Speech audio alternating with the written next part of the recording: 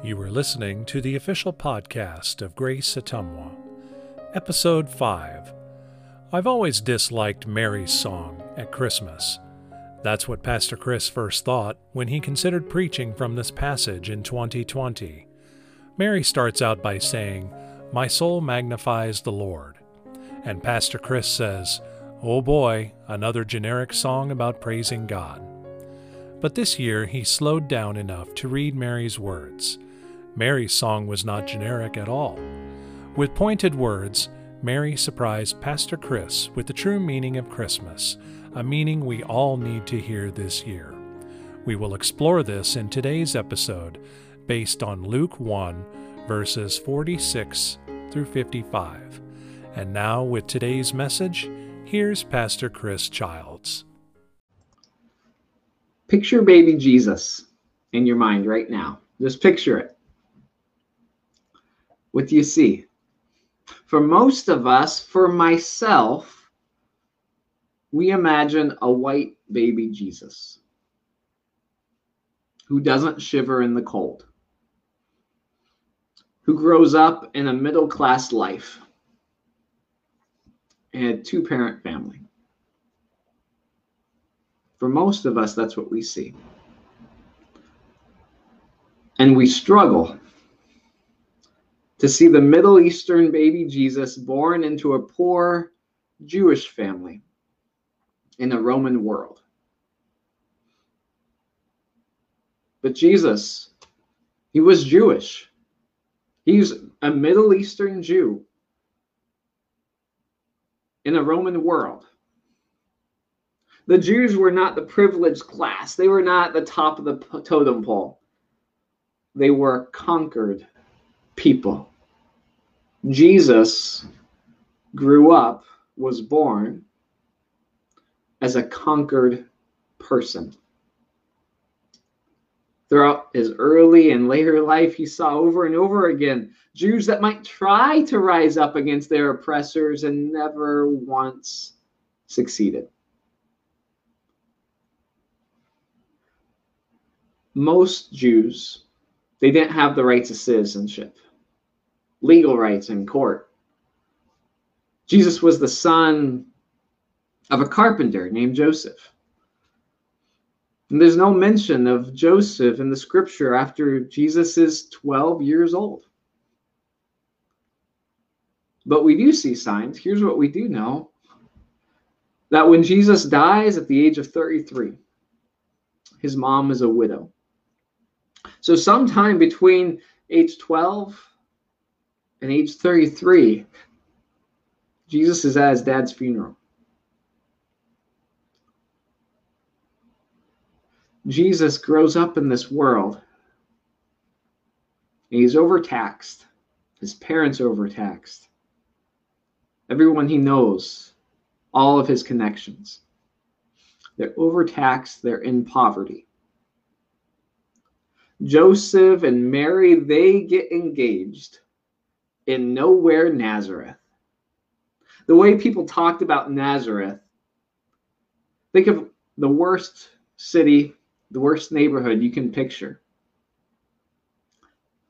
The way people talked about it, they said things like, "Can anything good come from Nazareth?" But that's where they lived. That's where Mary and Joseph met. It's where they were engaged.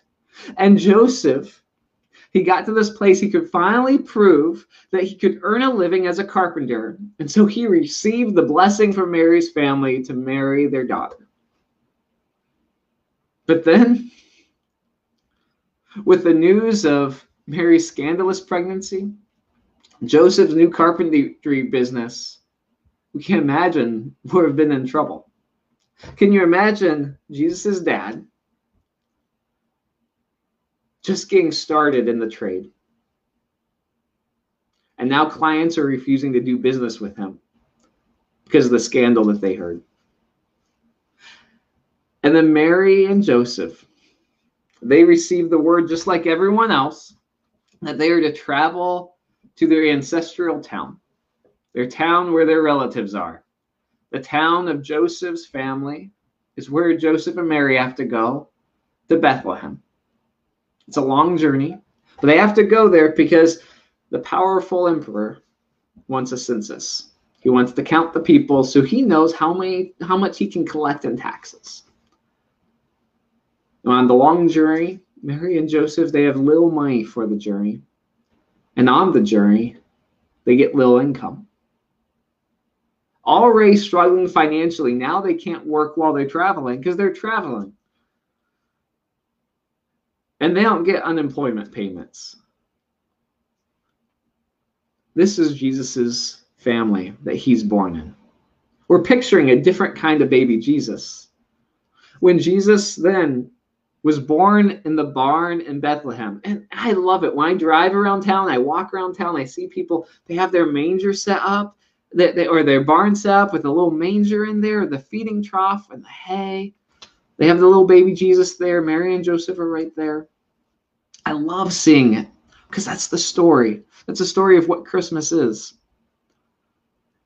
And I also ask, as we see it, as we look at that barn in Bethlehem, can we see Jesus shivering in the cold? As his young, first-time parents, with no support system, try to keep Jesus warm by packing hay into that animal's food trough, into that manger. Can we see Jesus' parents shivering as they're cold because they wrapped the little bit of cloth that they do have around their newborn son? Do we see Mary and Joseph huddling together, recounting the embarrassment to each other, the embarrassment that they felt when they arrived in Bethlehem, seeking lodging in the home of Joseph's relatives, and being told that the only room available for Joseph and his pregnant fiancée is in the barn with the animals? Do we see Mary and Joseph after the birth, after the census is over, not being able to, or choosing not to, return to their hometown of Nazareth because there's no longer a life there for them? Instead, they try and make a new life for themselves in Bethlehem. And this goes on for a couple of years because when Jesus is 2 years old, while still in Bethlehem, Joseph receives word from an angel that King Herod wants Jesus killed. Herod had heard from a group of stargazers, wise men from the east, that a new king had been born, and they had come to worship him. And Herod, he wasn't going to give up his throne so easily. He already eliminated several members of his own family for less. So Herod sent his army to Bethlehem to dispose of every male toddler in the city, in the village, really. And Jesus and Joseph and Mary flee to Egypt as political refugees.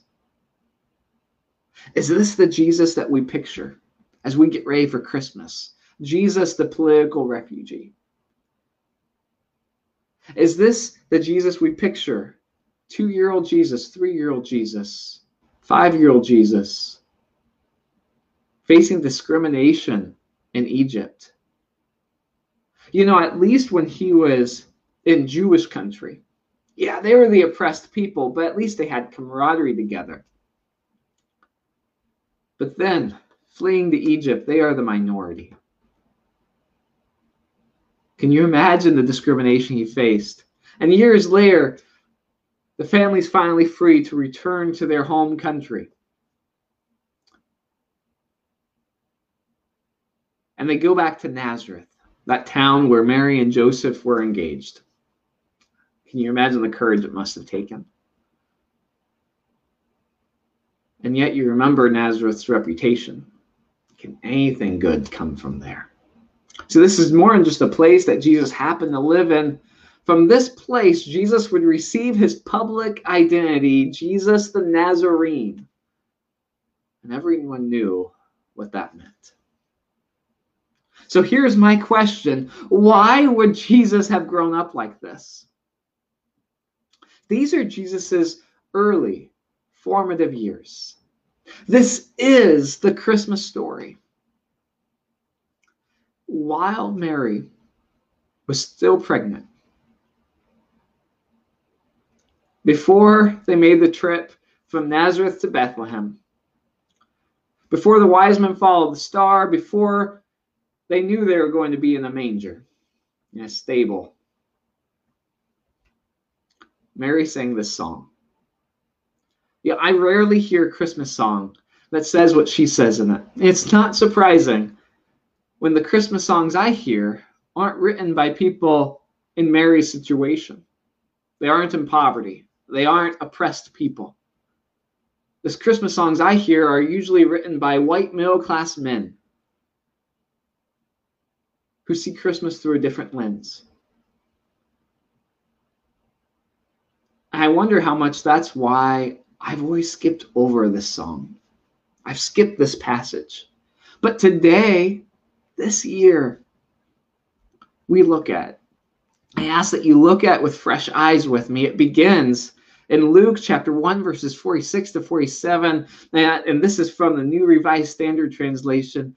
Mary sings, "My soul magnifies the Lord. My spirit rejoices in God, my Savior."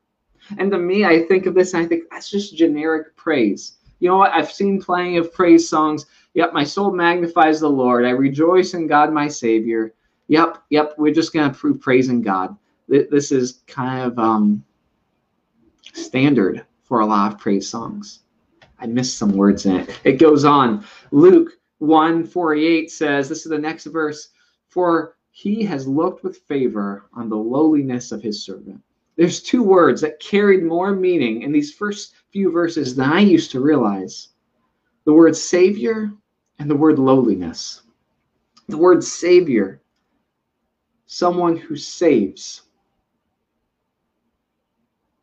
Savior even carries the idea of saving, rescuing, but also the idea of healing.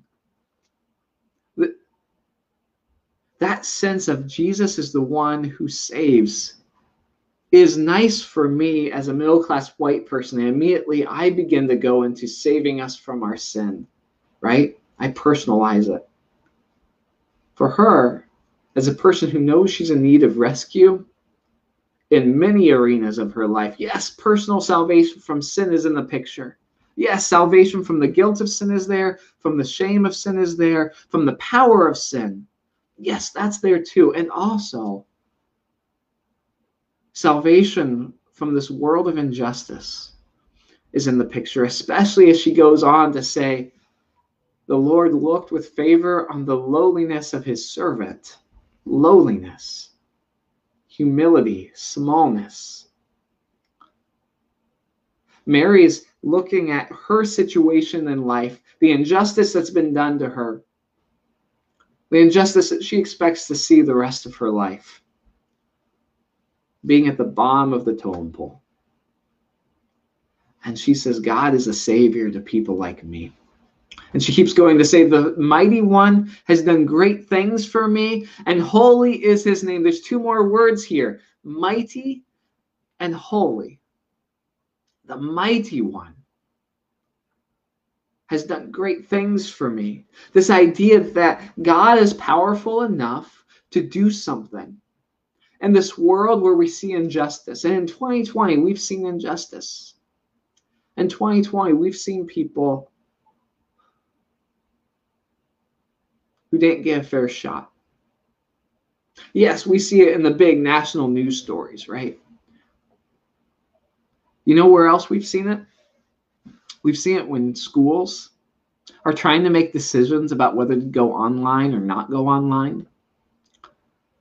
And they know that if they go online, there are kids who won't get an education this year. They know that they don't have the support system. They don't have the resources that are set up for them to get what they need. There's an injustice there. There's an injustice that in this land of equal opportunity, some kids don't get a fair shot.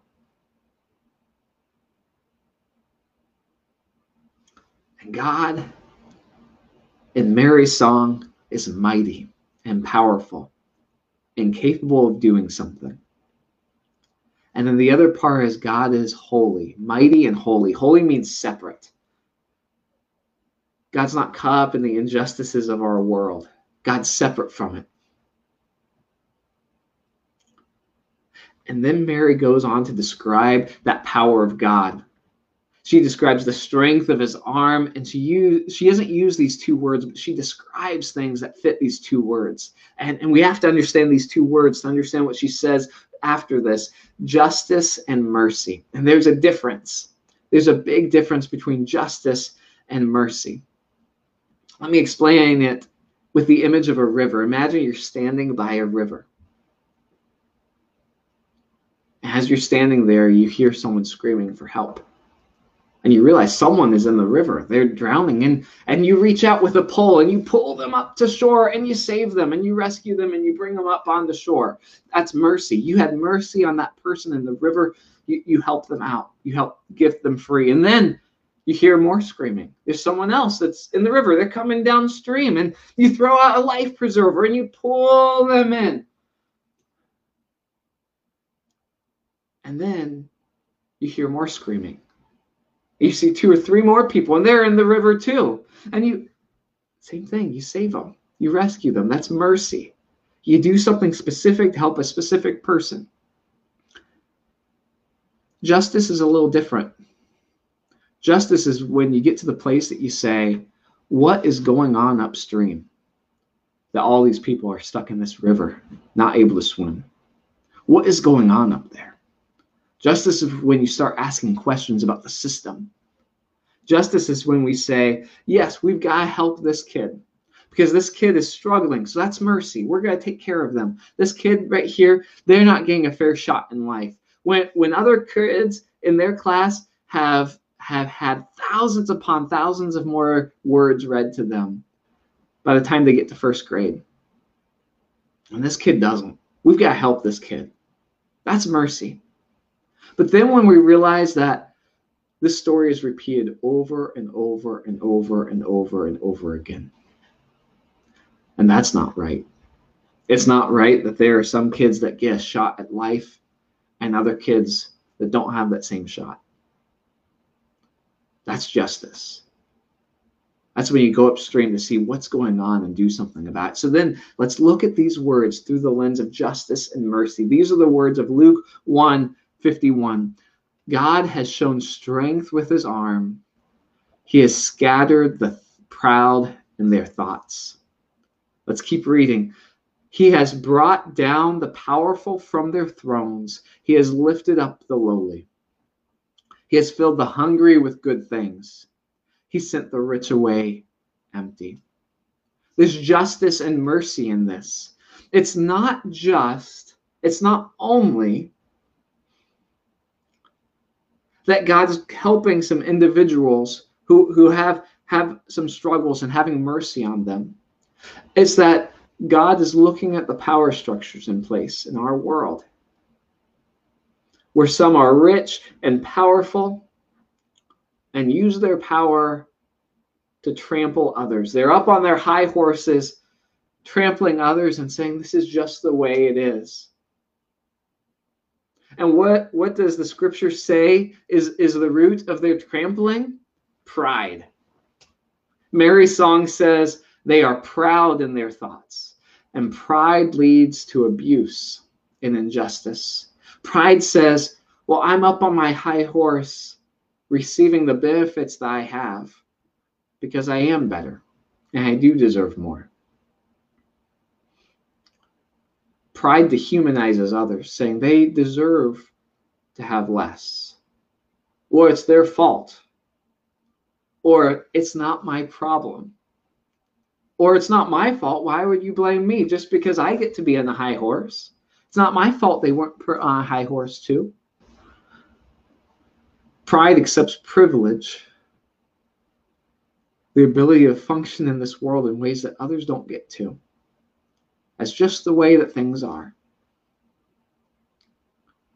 And in the transliteration that Sydney read for us, the scripture says in Mary's song that God knocks the tyrants from the high horses and pulls their victims up out of the mud. There's justice at work there. There's mercy at work there. And it's not surprising that someone in Mary's situation would pay attention to this part of what God is doing. Whereas people in privilege miss the way that God at Christmas is not just giving us a generic hope, joy, peace, but actually a world-changing kind of hope.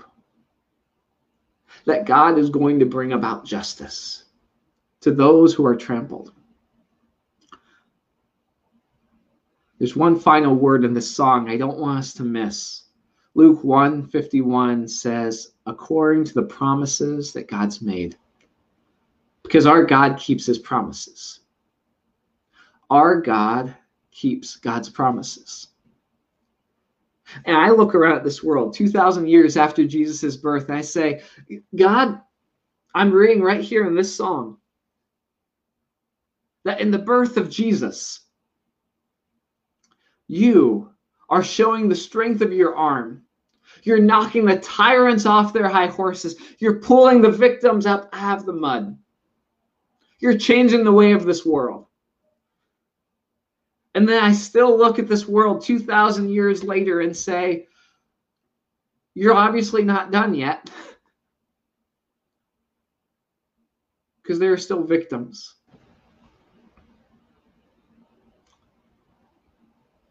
There's still tyrants. And Mary concludes her song saying, God keeps his promises. God's promises will be kept. Why would Jesus have grown up, been born into a world like that? We describe the world that Jesus was born into. Why would he have been grown up like that? Why would he have been born into injustice? He could have been born into power and privilege. There were people with power and privilege in Jesus' time. He wasn't. Why? Jesus is God with us. And when God wants to deal with injustice, God is not content to be an outsider looking in. God refuses to look at injustice from the outside and then jump in as the rescuer who faces no hardship in that rescue. In Jesus, our God knows what it is like to suffer. God knows what it's like to face injustice. God stands in opposition to injustice as an insider to it, who personally felt it, and who's working from the inside in opposition to it. The question is, are we too following in the steps of Jesus, imitating God by choosing to be an insider to injustice? From the inside, to work in opposition to it, even if it means we're doing so in ways that sacrifice our privilege. Our vows, when we say, yes, I'm going to become a member of this church, I'm going to receive baptism, I'm going to be a United Methodist.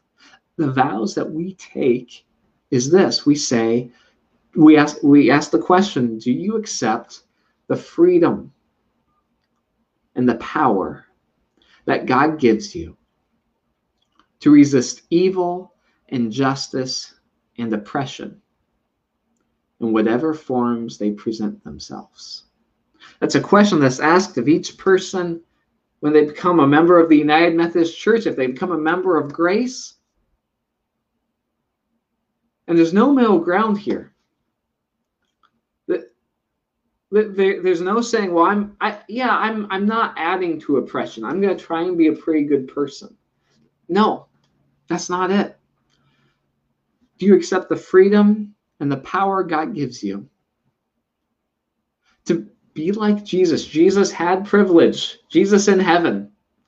Jesus, as the eternal second person of the triune God, sets aside privilege and steps onto this earth and walks among us and faces injustice,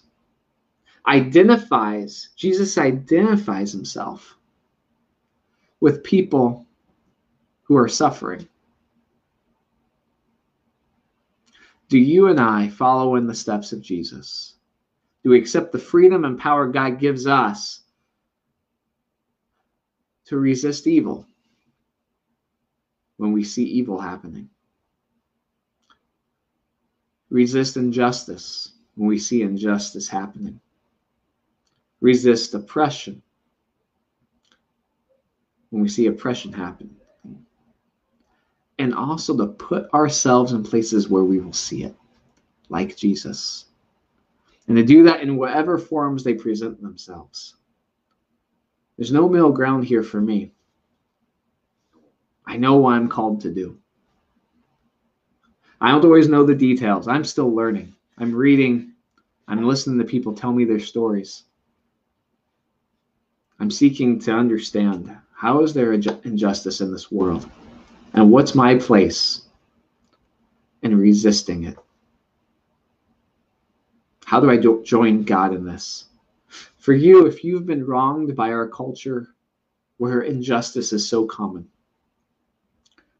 God knows you. God knows your pain. God is your defender. And I'm not saying that the injustices that have been inflicted on you will be made right in this life, because I don't know that. But here's what I do know. I do know that God is more grieved by the injustice that has been done to you than you can imagine. I know God cares. I know God sees your pain. And for all of us, we're called to ask, which side are we living on? Are we living in opposition to God, or in opposition to injustice in the world? There's a phrase that was used this summer.